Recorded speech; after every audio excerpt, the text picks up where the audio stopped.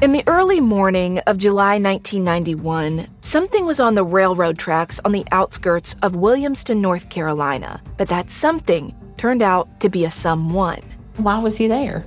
I'm investigative journalist Delia D'Ambra, and over the past year, my investigation for the latest season of my show Counterclock has plunged me into the details of a mystery so big and so bizarre that it feels like fiction, but it's not. It's reality. And the reality is that while my investigation started as a look into one man's suspicious death, what I uncovered is a web of small-town secrets, a string of other crimes, missing people, and so many other suspicious deaths. These are all things that I think many have tried to keep hidden. Do not go looking for answers. I've had to rethink everything I thought I knew about where I'm from. That somebody is somebody's, plural. Listen to Counterclock Season 6 now, wherever you're listening.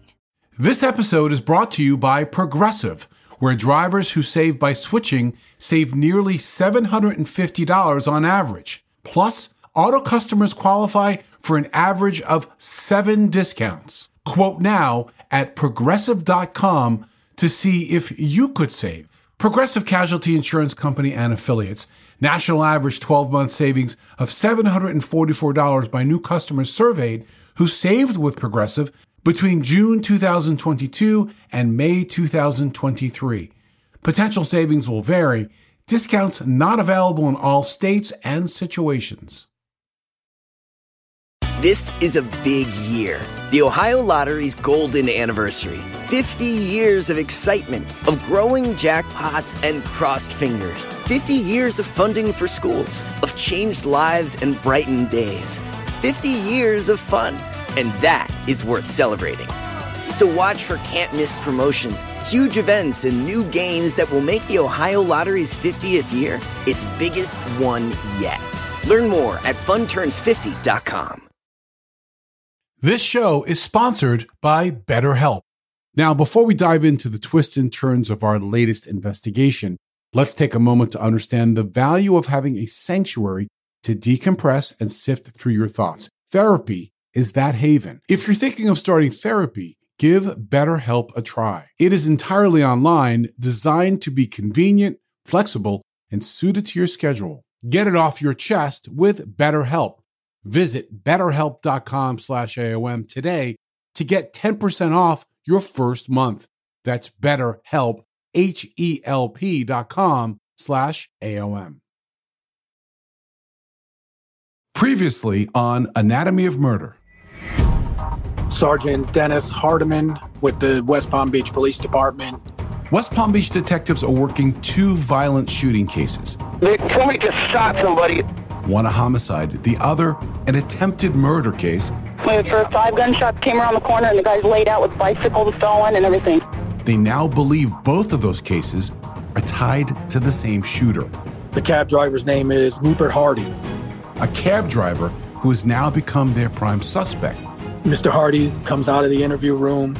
But they've just let him go. And I got that punch in the gut, like, that's the guy. And we're letting him walk out the door.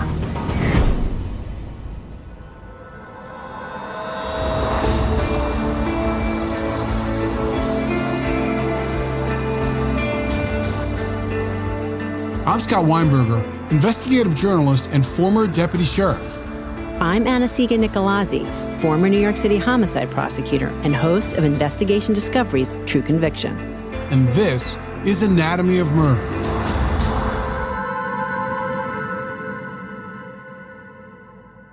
So we just want to tell you up top, this is part 2 of our case out of West Palm Beach. If you've not listened to part 1, you should stop right here and go back, because then this will all make sense.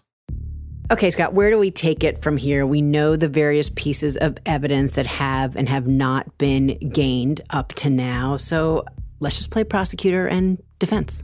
Sure. So both victims were on bicycles when they were shot. In the attempted homicide case, the victim could only ID that the shots were fired from a moving cab. Well, wait a second. Are you playing prosecutor or defense? You got to call your role. That's a great question. So let me take the... You can be either one you want. I'll take the defense role for a second, because it's, not an obvious position I normally take. So It's pretty obvious that with any definitive markings on the cab, it could be any cab that's involved. So that's not really any form, Anna-Sigga, of a solid ID. So I would say prove it. Lots of cabs are driving in the city of West Palm Beach. If I'm just looking at Jonathan Overstreet's case, I'm looking a bit differently because there, while they don't have the shooter identified yet, we obviously know there are circumstantial evidence cases that are sometimes much stronger than when someone is actually ID'd.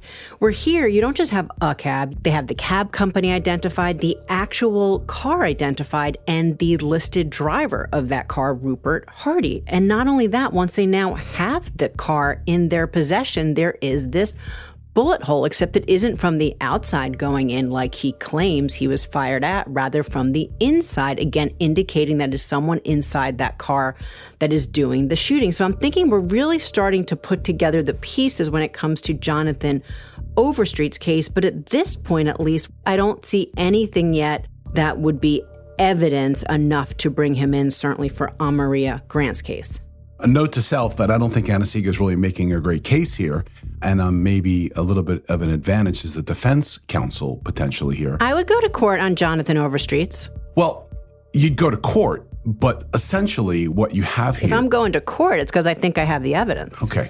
Well, clearly it's going to be a battle because you do not have any direct evidence yet that ties that projectile in the cab to the defendant. Agreed. You don't know that he was actually behind the wheel of the car on that day. Absolutely. With Amaria Grant, let's talk about absolutely no direct evidence tying him to the homicide. Yep, we've got a sketch. It looks similar, but no witness ID. And yes, we have ballistic evidence that's left at the scene, but we have nothing to compare it to. We don't even have a murder weapon. I mean, you have somebody. How do you hold them? And I'm going to switch my position because I think you're completely right, Scott. And here's why. Because again, it's hard sometimes when thinking what we know, what we don't know, what we've talked about yet on this recording. But I really think the key right here, at least to Jonathan Overstreet, is if they can get more forensically or something to, like you said, to actually tie him to it with ballistics or something else to make it him. As far as Mr. Overstreet's shooting, we were still in the beginning stages. You know, at that point, we had absolutely zero evidence in Ms. Grant's case against Mr. Hardy. I think as a prosecutor, I'm pretty comfortable that I know where this is going to go, but that doesn't mean that I am ready to go in to take our one and only shot in court. Yeah, so it's understandable why they let Rupert Hardy just walk away. But make no mistake, they're still working behind the scenes to build a potential case. He knows the police are onto him. Would he try to flee? It does turn out that Mr. Hardy was born in Jamaica. This guy is going to flee the country, or he is going to go somewhere we're never going to find him for another 10 years. We knew from his records, he'd only worked there a couple months. So it wasn't like he'd been an employee there for, 10 years. He could easily pick everything up and move away. That was our worst fear. There's a public safety factor to consider too, right? If it's him, is he going to strike again? There is definitely this clock ticking very quickly for investigators to try to put the pieces together and keep tabs on Rupert Hardy while they do.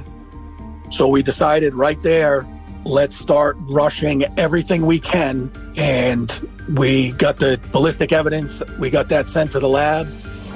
Oh my God, that's him. It's something you can't explain. That feeling that you get where I'm going to solve this case now. So when Dennis determined that a cab driver was in fact responsible for the shooting of Jonathan Overstreet, he wanted to make sure that the sketch that was developed in the Amaria Grant's case was distributed to other agencies in the area to see if there's any potential connections. While investigators were looking at these two separate cases, they found out something else. That 3 weeks before Amaria Grant had been murdered, there was another shooting that had occurred, but it was handled by a different jurisdiction, which is why it hadn't yet been on their radar from the beginning. I was contacted by the Palm Beach County Sheriff's Office saying that on December 4th, 2012, they had a similar incident with the similar cab as depicted in my flyer, who pulled up alongside a vehicle. The victim, Mr. Hines, and a friend were leaving a bar, and as they were driving down Hypoluxo Road, A cab pulls up alongside and fires 3 times into the passenger side, striking Mr. Hines. It was just a random act. They had no problems at the club. They had no problems as they were driving. They were on their way home, and this happened to them. In that shooting, the victim had been shot once in the thigh and did survive. Could that victim be the missing link to connect all of these cases? And in that case, they had recovered 9mm casings and projectiles from that crime scene. That was the same type of casings recovered in Maria Grant's murders as well, right? 9mm. Now, could it be a coincidence? Sure. I mean, it is by far one of the most commonly used type of cartridges. In fact, the single most popular handgun around the world, including the U.S. You know, whether it is law enforcement, whether it's federal, state, local, many use this same gun. But then when you start to put the pieces together and combine it with the facts that the gunman was a cab driver, then it's definitely reasonable, at least, to think that this, again, is going to be another piece going in Rupert Hardy's direction as their suspect. 3 different shootings, all within a 15-mile radius, all involving some type of confrontation. 2 of them with a cab, and the other a man who just walks up to a woman sitting on a bike and simply shoots her in the head. And it's interesting, Scott, when we look at this on the map, it's pretty much an straight north-south line. Like, there's a little bit of a deviation, but it's pretty much going up and down the intercoastal, whether it's because of the actual highway. So it seems like, again, it might just be someone cruising back and forth looking for their next victim. And just the fact that, a cab was not seen in Maria's case doesn't mean a cab's not involved. It may not have just been in the area where that actual homicide occurred. It's probably the hardest case you could ever work as an investigator, where normally there's some type of motive, whether it's robbery, scorned lover, there's some type of motive. Something happened between these 2 people for one person to kill another person. Something somewhere in their life, they came in contact and something happened. Where in this case, you have 3 total strangers who've never met, all shot by the same person that's just random. It's kind of like your worst nightmare, because you don't even know where to start with these types of investigations. But now Dennis has identified a potential suspect. Not only that, he has a picture. Combine that with a witness, a great reason for the next step to be a photo lineup. I bring in the 911 caller. We showed him photographs. The witness looks closely and thoughtfully at each photograph, but remember how frazzled this person was when they initially spotted the gunman. Is the person that did it still there? God, no, he ran. He just killed this guy. Yeah, it was a guy with a brown jacket. He had a beard. Ma'am, I am freaked out. So if we think more about this witness, how would his state of mind potentially affect him trying to pick out the gunman? 7 weeks later, we're not talking about the next day.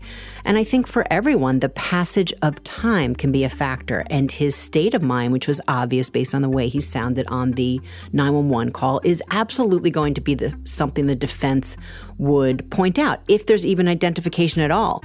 And remember, just based on the angle that the witness saw the suspect, the only type of composite sketch that was able to be rendered was a side profile. He was unable to identify Mr. Hardy from the photographs that we had, the photograph array, because he said I could only see one side of his face. But when we did the actual photo lineup with him, it was a full-on straight headshot. And, that was one of those things that's always haunted me. Could I have done that differently?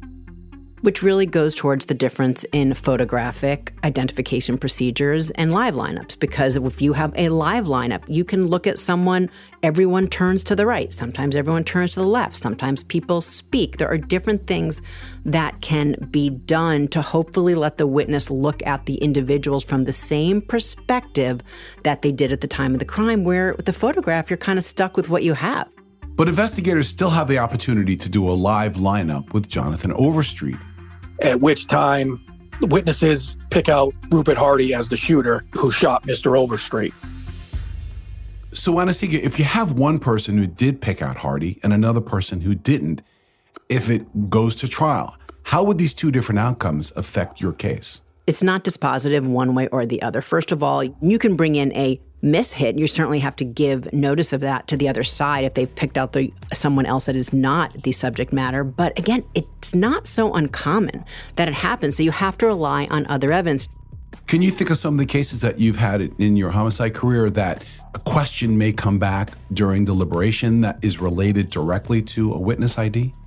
And that would be a really long podcast because that happens all the time. You know, I've had it that someone has picked out someone in the courtroom that was not the person sitting at the defense table. There have definitely been issues with identifications all the time, and it really comes back to common sense and what are the other pieces of evidence around it. Back to today's case, while investigators don't have fingerprints or DNA, they do have shell casings from all three shootings. Once we had the photo lineups, we received a call from the Palm Beach County Firearms Lab. They rushed all three cases for us.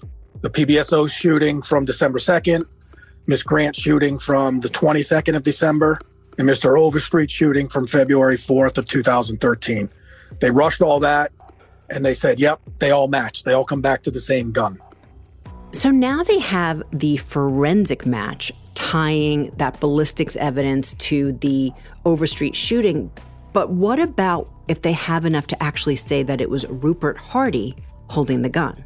Now, Scott, I think it's really going to rely on putting the circumstantial pieces together, at least for now. Dennis knew that there was one thing that could help answer that question.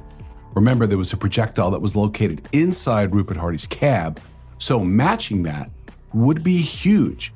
And when it was tested, bingo, connected. So we ended up getting an arrest warrant for Rupert Hardy for the attempted murder of Jonathan Overstreet, and we also obtained a search warrant for the Hardy residence. Once we get everything in place, Mr. Hardy is taken into custody at his house and then brought back to the West Palm Beach Police Department. So it was now February 7th, just 3 days after he had walked out of the precinct, that Rupert Hardy was brought back in again. Anastasia and I are looking at a video of Hardy sitting in the interview room. It's 4:22 p.m. and he's sitting there alone. Just him and his thoughts. 50 minutes later, both Detective Sergeant Dennis Hardiman and Detective Patterson enter the room. What's up, Rupert? How you doing, man? Don't forget that they had sat down and spoken with him when he had been there those days before. But now the detective's strategy is very different. Initially, they wanted to know what, if anything, he had to say about the murder, the shooting.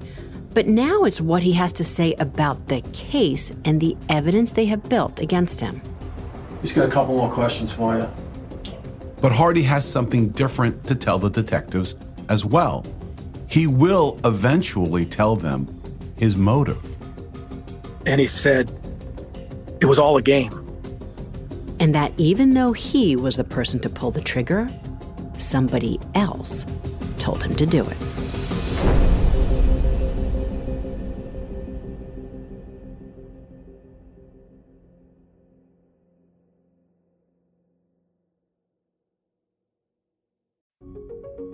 The evidence keeps pouring in, and at this point, the facts are undeniable. It's an open and shut case. Monopoly Go is the most fun you can have in a mobile game. Everyone is still talking about Monopoly Go for a good reason. It's an absolute hit. Millions of people pass Go every day because this game is always bringing something new to the table, like countless crazy tournaments you can join with friends as partners or teams, or timed events offering bonuses like massive multipliers or rent frenzies to help you get huge rewards. And there's so many rewards to discover. Rare stickers you can trade with friends to complete albums, delightful emojis to taunt people with when you raid their riches, unique playing pieces, and so much more. The verdict is in. With Monopoly Go, there's something new to discover every time you play. So don't miss out. Go download it now free on the App Store and Google Play. I've always said that information is powerful, so I've got a question for you. Have you ever had the feeling that someone wasn't being fully truthful with you when you needed to do a gut check because you're pretty sure something wasn't adding up about someone's past? Well, you should turn to Truthfinder. Whether it is a neighbor or a random phone number that keeps calling you, Truthfinder has you covered. You can search for people by their phone number, address, name, email, and more. Truthfinder can be especially helpful for running confidential background checks on anyone you're planning to meet from online dating apps. If you're on a dating app, you need to be on Truthfinder as well. Truthfinder helps you identify potential threats so you can avoid them and protect yourself. I found the website at truthfinder.com easy to navigate with lots of smart tools and shortcuts. Critical information could be just a few clicks away. Go to truthfinder.com/anatomy for a special Anatomy of Murder offer. That's truthfinder.com/ANATOMY to access your special offer today. Detective Patterson and I went in, started to talk to him. Rupert, I got a couple things I want to read to you, okay? He was read his Miranda rights. Sergeant Hardiman would begin to try to tie Hardy to that vehicle, to that cab. Did they give you a new taxi yet, or what's going on with that? No, they didn't.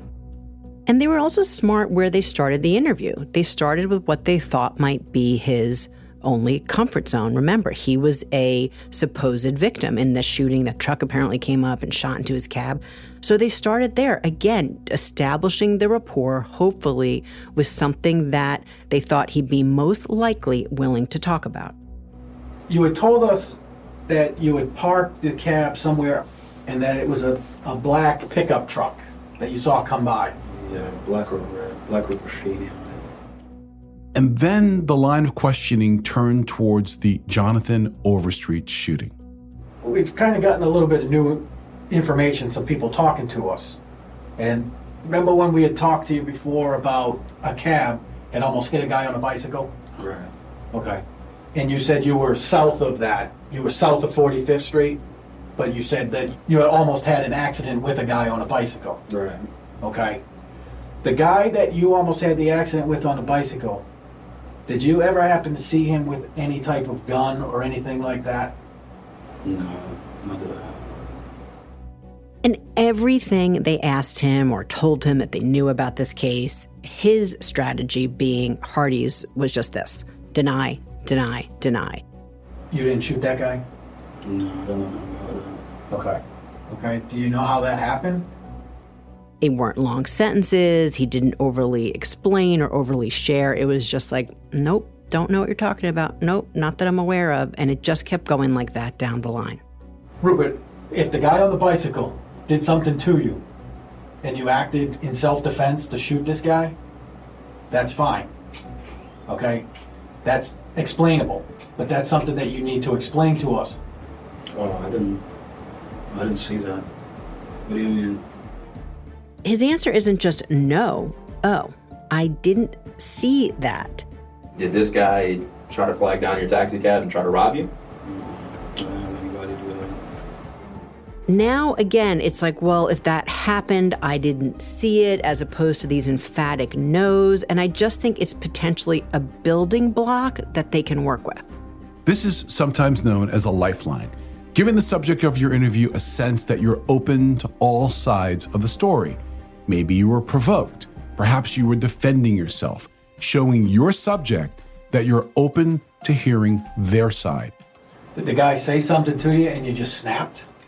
And a self-defense angle is what you end up with very often, even when the truth of the matter is not going to end up being self-defense at all. But again, it's that, admit what you have to, deny what you can. When someone thinks that maybe the police know, or it's just clear that they know it was you, well, now let me put my best foot forward and give an explanation that hopefully excuses my conduct. And I think that's why often defendants go with, okay, if it was me, it was self-defense. We're trying to find out what happened, and we need you to tell us the truth, okay? We know there's more to it that happened. We know that you were there. Okay. And since investigators weren't getting any information by pressing him, This is the moment that they decided to reveal what they had uncovered so far. You understand what I'm telling you, right? This is your cab. This piece of paper right here is your cab, okay? This right here is the guy on the bicycle. He gets shot. Inside his body are bullets. You understand that so far? Yeah. Okay. Remember, we took your cab, right? Inside this door, there was a hole. Do you remember the bullet hole in the door? Yeah. Okay. What inside that door was a bullet. You with me? Yeah, it's just... Okay. So what we did was we took the bullets from this guy's body. When he had surgery, we took his bullets, and we took the bullet from your car. The bullet from your car and the bullets from this guy's body all matched. That means they were all fired from the same gun. Are you with me? Yeah, I'm still with you. Okay. So we're trying to understand what happened between you, who was driving the taxi, and this guy that was on the bicycle. And his response again? I don't know. We know that you shot this guy. Could have been anybody else, man. I don't know about it, man. I don't know.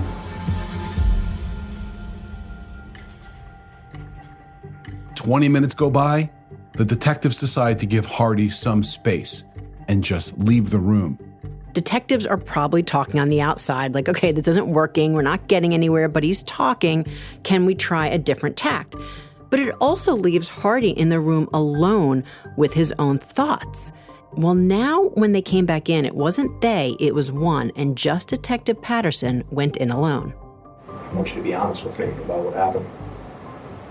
All right? I know there's more to it than that. I think he's starting to shut down. I mean, his responses aren't not denials, it's just silence. And in fact, he doesn't even make eye contact anymore. We're looking. There's more to it. I don't want to see you get jammed up on a shooting if there's more to the story. You understand that? A guy got shot. You can't just say nothing happened. We know something happened. So now I'm starting to think in my mind, okay, this is really going to get to a point where it just stops. Rupert, do you understand what I'm saying? So after 15 minutes of getting nowhere, detectives again rethink their strategy, and they don't interview him again for more than 3 hours. They were checking in on Rupert during his 3-hour break, snacks, food, water, blankets, all of that. But during that time, he may have been resting, meaning Rupert, but detectives were working hard behind the scenes. So the delay in talking to him was not only about giving him a break from questioning, it was in the hopes of developing a break in the case. And they go with the tactic of trying to get some emotion by showing him a photograph of the woman that they believe he shot so cold-bloodedly and killed. What I'd like to do is show you a picture of a girl, see if you know who she is. I'm gonna look at my calendar. This is going back a ways, okay? December 22nd, it was a Saturday. Let me show you a picture. You tell me if you recognize this girl at all. No. You know anything about that? Did you see anything on the TV? There's a big thing on the TV about it. No. Let me ask you a question. Did you kill her? No. No? In fact, Sergeant Hardiman asked him the direct questions. Did you kill her? Do you know who she is? And that's when Dennis starts to put his cards on the table that the reason that they're asking him about these multiple crimes is because they have the evidence that they're connected. The bullet that we took out of your car, the bullet from this guy, and the bullet from this girl all came from the same gun. I don't know. It all came from a Taurus 9mm. I wouldn't know anything about that. Then Dennis Hardiman opens up a manila folder and slips a sheet of paper across the table to Rupert Hardy. This is a sketch of the guy who shot and killed her. You ever seen that guy before? No. You don't think that looks like you? Not really. Not really? A little bit, maybe? Maybe because he's black. He looks like a relative, but... Looks like a relative to you? Yeah, but I don't... And this was a little bit, I think you've used this term of verbal judo before, Scott. obviously on its face, whether it's him or not, there are similarities between that composite sketch and Rupert Hardy. He admitted that it not necessarily looks like him, but it looks like it could be his relative. He never became loud. He kept the same monotone voice throughout the entire interview. As we were talking about sports, I would just hit him with the question, why'd you kill this lady? And he says, I didn't kill her. Have you ever had a gun before? Yeah, I did. Did you have any other guns at your house? No, not really at the time. I used to have some other guns. What about right now? If I was to drive to your house right now, if me and you went there, and we went in your house, would I find a gun inside your house? No. Now, what Hardy didn't know when Dennis asked him the question about what he might find inside his home is that the police had already been to his home and had done a thorough search of his bedroom. They did it during that 3-hour break in the interview. When they returned about 9 o'clock, they were armed with information about a discovery made at his home. When I left here earlier, I went to your house and I met your mom. I went in and I looked in your room. You collect knives and stuff? Yeah. You got a lot of knives in there. You got a lot of pictures on your walls of different type of guns. Oh, okay. M4s, AKs, Smith & Wesson. Right. Why do you collect those? I'm a gun person. I mean, I guess it's in the blood. So how incredibly bizarre is it that someone would have photos of guns on their wall? People normally keep like movie posters, band photos, photos of the family on the wall, things that we all want to look at, things that we adore. But so why does Hardy just have guns? So I was looking around in your room and I found a black suitcase in there. Mm-hmm. And I opened that black suitcase and there was a passport, I guess your passport in there. Right. And so a bunch of money. And there was a gun in there. We told him, look, we found the gun that's in your house. Is that gun going to match Mr. Overstreet being shot, Miss Grant being shot, and Mr. Hines being shot? So now Hardy's caught in a flat-out lie. Then the question really comes about, what else is he not telling the truth about? We ended up finding in a locked suitcase in his closet, we found a 9mm handgun. Inside the suitcase were his passports and money. We also found 2 stocking caps, and we found a shiny black mid-thigh leather jacket, along with 9mm ammunition. Do you know what I'm talking about? Yeah. Whose gun is that? Was it yours or your dad's? I got a gun from somebody that I was supposed to meet, and basically I was supposed to pretty much just had it for protection. You got it for protection? Yeah. So all of a sudden now, Hardy is telling Sergeant Hardiman that he actually bought a gun for $300 from a friend who brought it down from Georgia. It's putting a gun in Hardy's hand. Even more surprising is what Hardy says next. The motive. Why'd you shoot these people? Barack kind of told me to. Who did? I don't know if it sounds strange or not. Nothing's gonna sound strange. You tell me. So I was told by, I guess it was some kind of game going on or so. You know, what is he talking about? Like, is it real? Is he trying to come up with another story? And I said, well, what do you mean by it's a game? Barack in the Secret Service or something of the sort. And that's what I was told to do. And then he started saying, well, voices tell me I have to do these things. And then we started to go down that path. Okay, so when you say Barack, are you talking about Barack Obama? Yeah. Okay. So Barack Obama and the Secret Service told you to do what? Obviously, we're not mental health experts, nor are we qualified to make any legal judgments about the mental health of Rupert Hardy. But having said that, after listening to Hardy's exchanges with Sergeant Hardiman and Detective Patterson, he seemed to have his wit about himself. He seemed to be able to answer questions and defend himself.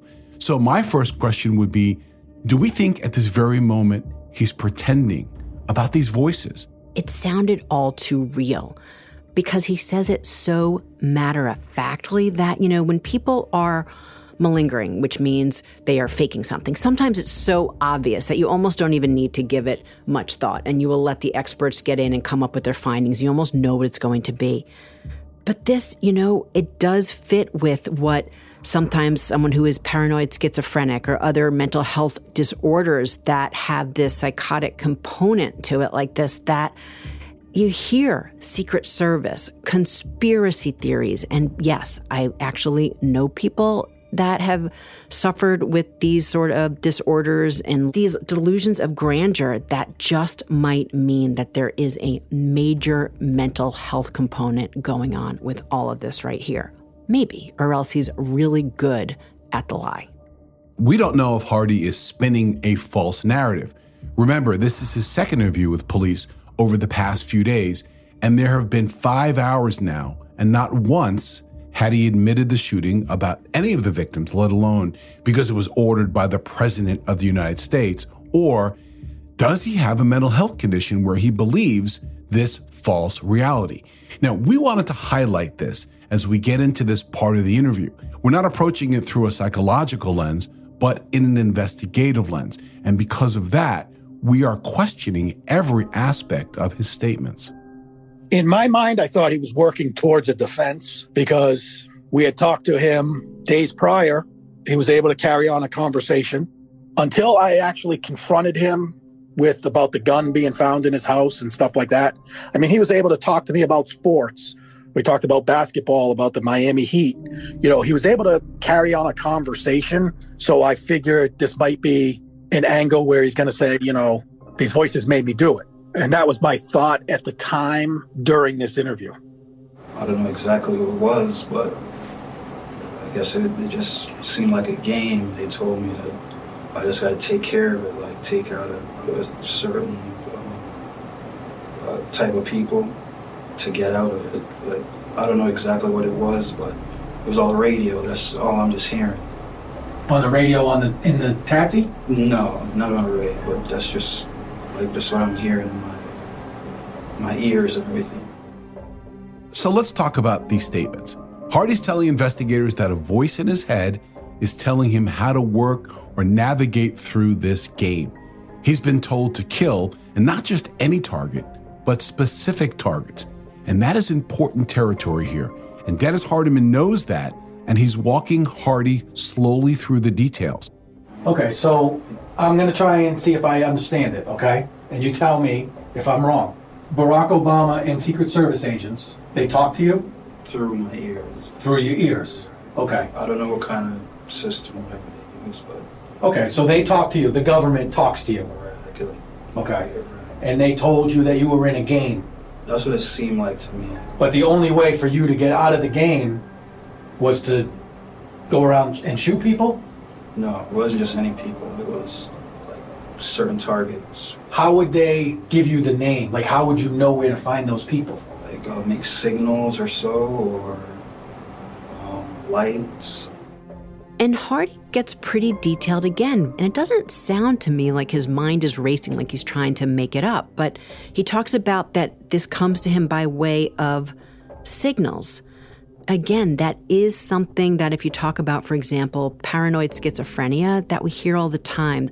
But again, people see that talked about on television as well, and they might know what to say to push the mental health button too. And Rupert Hardy claims that the only way to get these voices to stop is to carry out their orders, messages to murder. And the signals weren't just coming from Obama. He also talks about them coming from the king of Africa.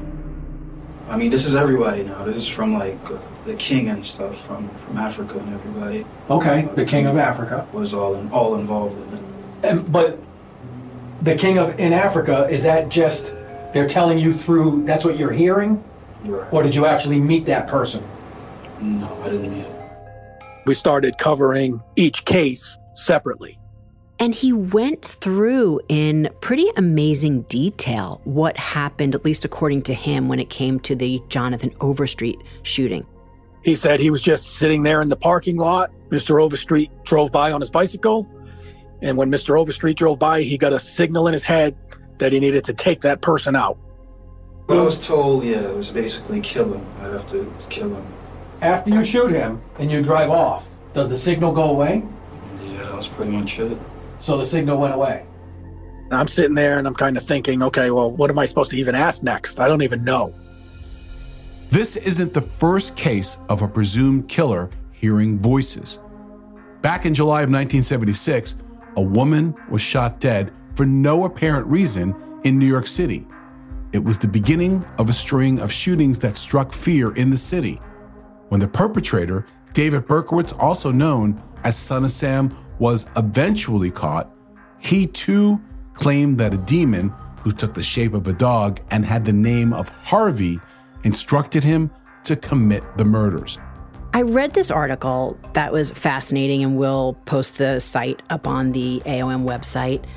The crux of it was talking about, are these voices attributed to mental health disorder, or are they really a twisted self-rationalization by the killer? And it's really interesting to think about it this way, that yes, could it be paranoid schizophrenia, that there are these visions or voices that are causing them to commit these crimes? Or is it that something that they are doing it for some other type of impulse, but they need to make some reason for it, and that's where the voices come in?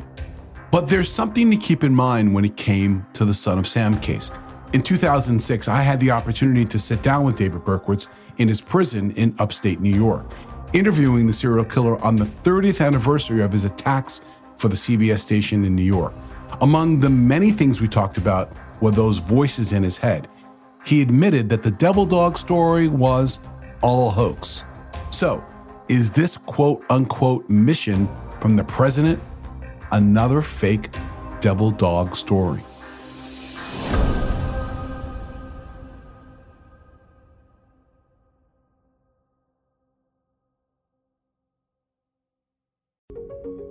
Every day is a great day when you're not worrying about your appliances and home systems, and that's what you get with an American Home Shield warranty. Unexpected breakdowns like a leaky faucet or a faulty water heater won't break the bank with an American Home Shield warranty, because covered repairs and replacements are taken care of, just like that. Choose a plan that works for you and your budget, and then it's simple. When a covered item in your home breaks, contact American Home Shield, and their trusted and qualified pros will fix or replace it based on the coverage limits in your agreement. Don't worry, be warranty. Right now, you can take 20% off. Go to ahs.com/AOM now to save 20%. That's ahs.com/AOM for 20% off any plan. American Home Shield. Don't worry, be warranty. See ahs.com/contracts for coverage limits, including limit amounts, fees, limitations, and exclusions. New Jersey residents, the product being offered is a service contract and is separate and distinct from any product or service warranty which may be provided by the home builder or manufacturer. And at that point, I kind of just changed into the Grant homicide, Miss Grant. This lady right here, how did you get the signal for her? That was basically from Michelle Obama. Michelle Obama told you to kill her? Take her out. Take her out. Okay. And now, besides that it is a different voice, not Barack Obama, rather it's Michelle Obama, it's that the voice is telling him to kill, and now we have an admission to the homicide of Amaria Grant. And that is pretty stunning. Can you tell me and I'll relay it to them? And I'll ask them questions too? Tell you what? Tell me about this girl? I don't know about her. I'd rather you know. At one point in the interview, he says, I don't want to talk to you anymore. I'd rather talk to somebody else, or an official from Africa or something. He says, I want to talk to the King of Africa. Okay. All right, just give me a second, okay? I end up leaving the interview room. So it is at this point in the interview that Sergeant Dennis Hardiman decides to kind of shake it up. He's going to bring in another investigator, somebody completely new, to talk with Hardy. I go get Detective Sam and Detective Banks. Said, hey, you guys want to go in and try talking to him? See if he relates to you guys and not to me? And this strategy was pretty awesome. And I say that because it's pretty different and it's risky too. Hey, I'm Jeremy. All right. How are you? I'm good. Good. Jeremy does a little stuff on the side too. Okay. You know, he's like our hush-hush guy. Okay. You know what I'm saying? When we're talking about dealing with, you know, the hush-hush stuff, like Secret Service dealing, that's my name right there. And I talked to the other detective, and he told me a little bit about what was going on as far as the signals. Jeremy sends those signals.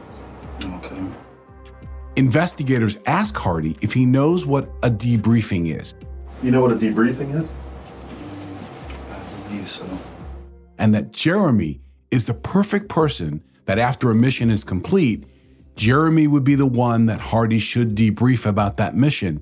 So since January 2011, they've been sending you Michelle Obama messages, Barack Obama messages that you've been picking up.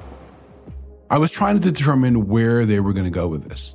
And so the question is why? They already have him making admissions, so he's admitting it's him. But on the other side, is there ever such thing as enough? Especially if they're going to have to deal with a potential mental health defense. They want to dig in as much as they can, one, to see if that is helpful later, to see whether this is actually what's going on in his mind or not.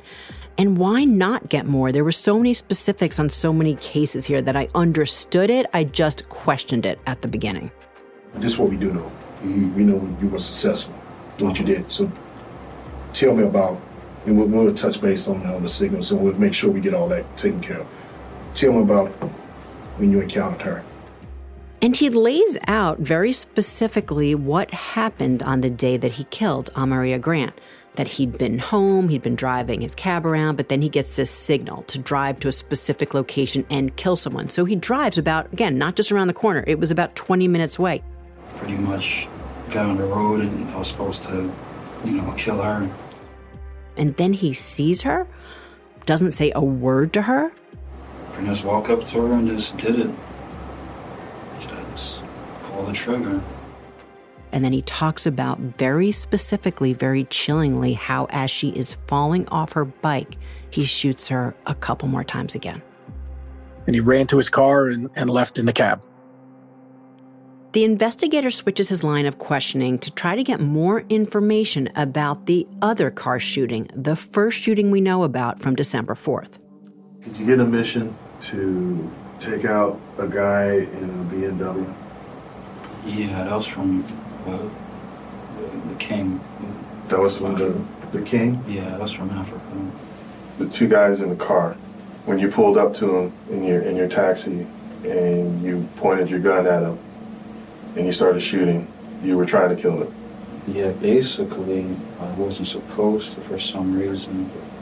Stop the gun, jam the gun. The gun jammed? Yeah. According to Hardy, he knew what he was doing. He knew that the only way to make the signal stop was to kill these people, which is why he was firing his gun at each one of the three. He also said he knew that what he was doing was wrong, but there was only one thing he didn't know: how he got wrapped into this. The only thing that's bothering me really is how I got in there to begin with, and I wasn't told exactly what, what's going on. Right. It was like a fun game before. Remember, Hardy at this point is a 31-year-old man, and we do know that certain forms of mental impairment, like schizophrenia, often enter later in life, not necessarily or not usually when you are a child. And so here he is talking about that, everything was fine, and then this started to enter my brain and I didn't know what to do, and he is physically trying to run from his mind. So again, potentially a really interesting and in a way sad look into this mental health impairment taking over his mind, again, if it's real. After hearing Hardy's side of what went on and why, we definitely want to know more about who he was before these shootings. Who was Rupert Hardy? He was 31 years old. He was born in Jamaica. He was employed by Metro Mobility Cab Service. According to his mother, he kept to himself. He didn't really share details. He had no known friends, girlfriends, and he kind of alienated himself from everybody in his life. There are lots of people who keep to themselves, alienate their friends, and don't commit murder. So that in itself doesn't seem like any real insight to who Rupert Hardy really was. Although I looked at it as someone who sounds like they are living inside their head. And we know that in general anyway, that usually isn't that healthy. It certainly doesn't bring most people happiness. And it does go down the path very often when there is mental health impairment involved. He was able to hold a job. He kept a manifest, a detailed list of every time he picked up somebody, dropped them off. And if it's your case, Anna-Sigga, we're looking at someone who has no documentation, no history of any mental health conditions, and not even a criminal record. So where does that take you? That there's going to be a lot of expert analysis needed. Was he mentally fit at the time that he committed the crimes? Like, is this real? Is he malingering? Is he mimicking what he has read in books or seen on TV? Or if this is real, you can still be held criminally responsible if you have a mental health impairment, but you need to know the difference between right and wrong. And if you don't, because your mind is so affected or impacted by this mental disease or defect, well, that's a true defense. So again, they don't really have a lot to go on paper, which really makes it a true mystery until the experts get involved. The only thing we could find is he had a bunch of traffic violations, traffic tickets, stuff like that. I think he had one arrest for a fight. We had no knowledge of him in our records database. And obviously, it's also possible that it went undiagnosed or something he kept hidden out of embarrassment or a lack of understanding himself. Which is another good point, because that happens more often than it should. And likely we all know at least someone who has suffered but has never known there was an issue, or certainly never gone out to get help with it or even diagnose it to know where it was coming from and if it could be helped. I thought it was an act. That's how I thought it was at that time during the interview. In the case of Rupert Hardy, how would his signals impact a conviction?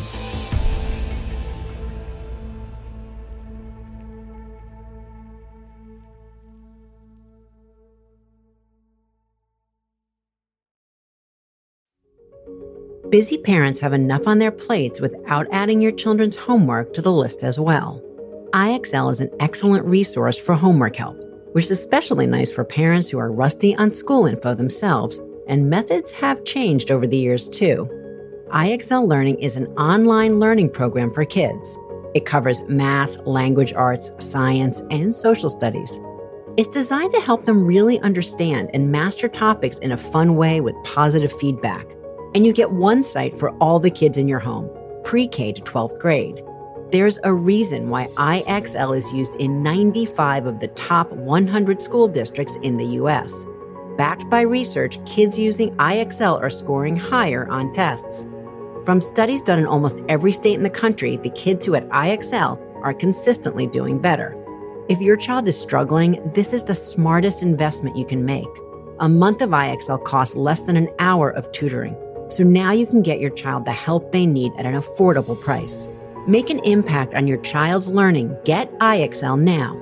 And Anatomy of Murder listeners can get an exclusive 20% off IXL membership when they sign up today at IXL.com/anatomy.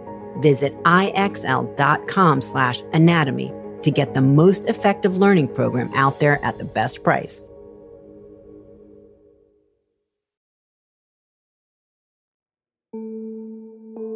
Now, I could just imagine this is a very difficult type of case to prosecute, to try to explain to jurors what it means when a defendant is saying they hear voices or they've received signals.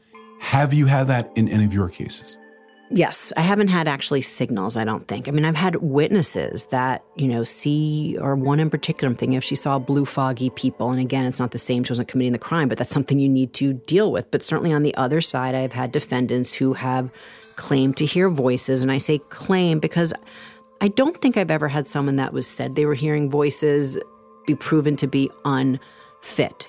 that I can think of, but I've had them, and it just means that there's a lot of back and forth with experts to try to get to the bottom of, one, if it's real, and I've certainly had people that have serious mental health issues, but are still found to be fit because what they knew what they were doing is wrong, but never the signals, not that I can remember.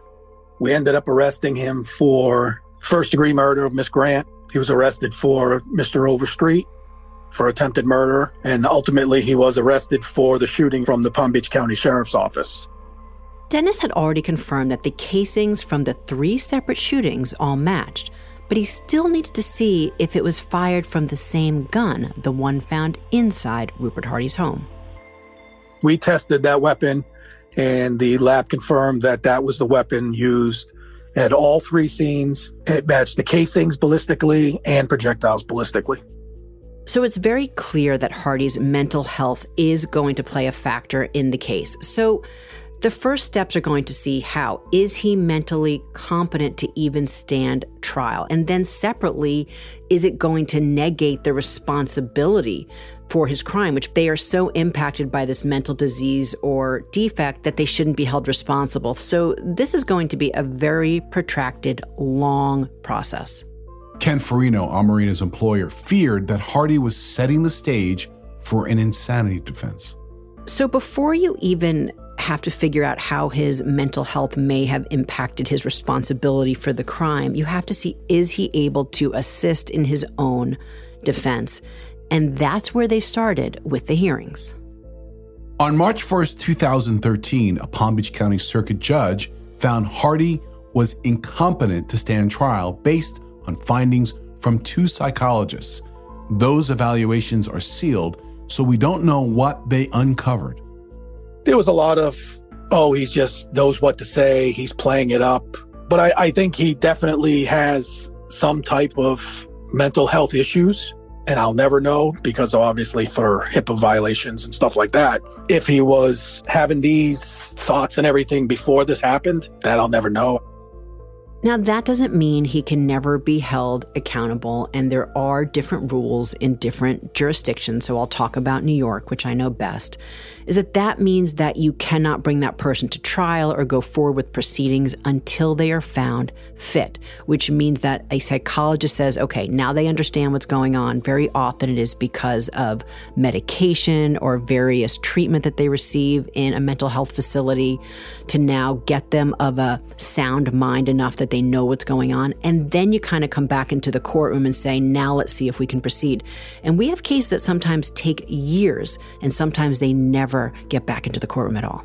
A spokesperson for the Palm Beach County State Attorney's Office told the media that just because Hardy was declared incompetent doesn't mean he won't ultimately be brought to trial. Every 6 months, there are hearings as far as to get updates on his mental health issues and stuff like that.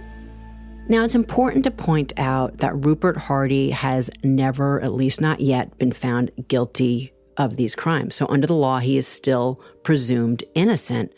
And I think it really comes down to this, Scott. They certainly have answers based on what they know about his statements and the evidence that's been put together, but they don't yet have the accountability by a final finding in a courtroom that so many families feel gives them something that they need.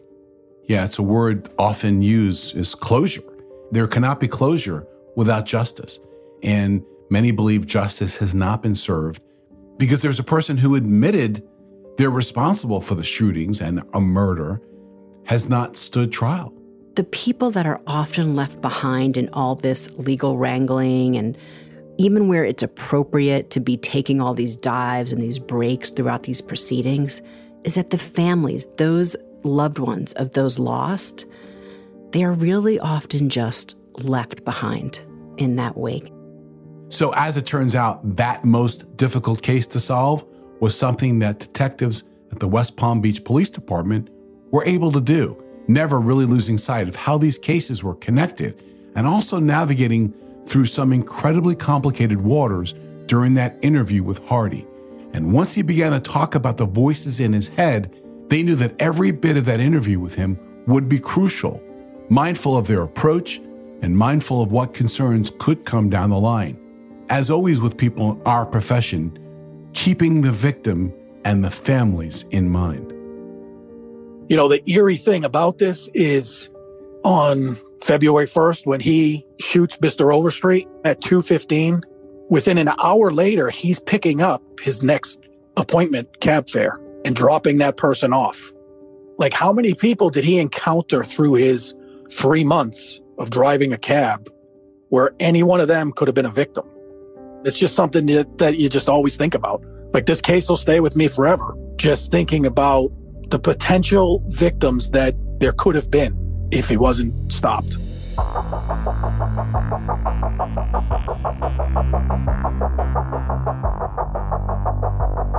Tune in next week for another new episode of Anatomy of Murder. Anatomy of Murder is an AudioChuck original. Produced and created by Weinberger Media and Frasetti Media. Ashley Flowers and Sumit David are executive producers. So, what do you think, Chuck? Do you approve?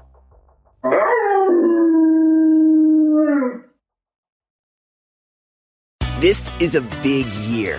The Ohio Lottery's golden anniversary. 50 years of excitement, of growing jackpots and crossed fingers. 50 years of funding for schools, of changed lives and brightened days. 50 years of fun, and that is worth celebrating. So watch for can't-miss promotions, huge events, and new games that will make the Ohio Lottery's 50th year its biggest one yet. Learn more at funturns50.com. If a friend asks how you're doing, and you say, I'm okay. When the truth is, I don't want my problems to burden anyone. Or you say, hang it in there. Because if I ask for help, they'll just think I'm weak. Then this is your sign to call, text, or chat 988 for free, confidential support. Anytime. You don't have to hide how you feel.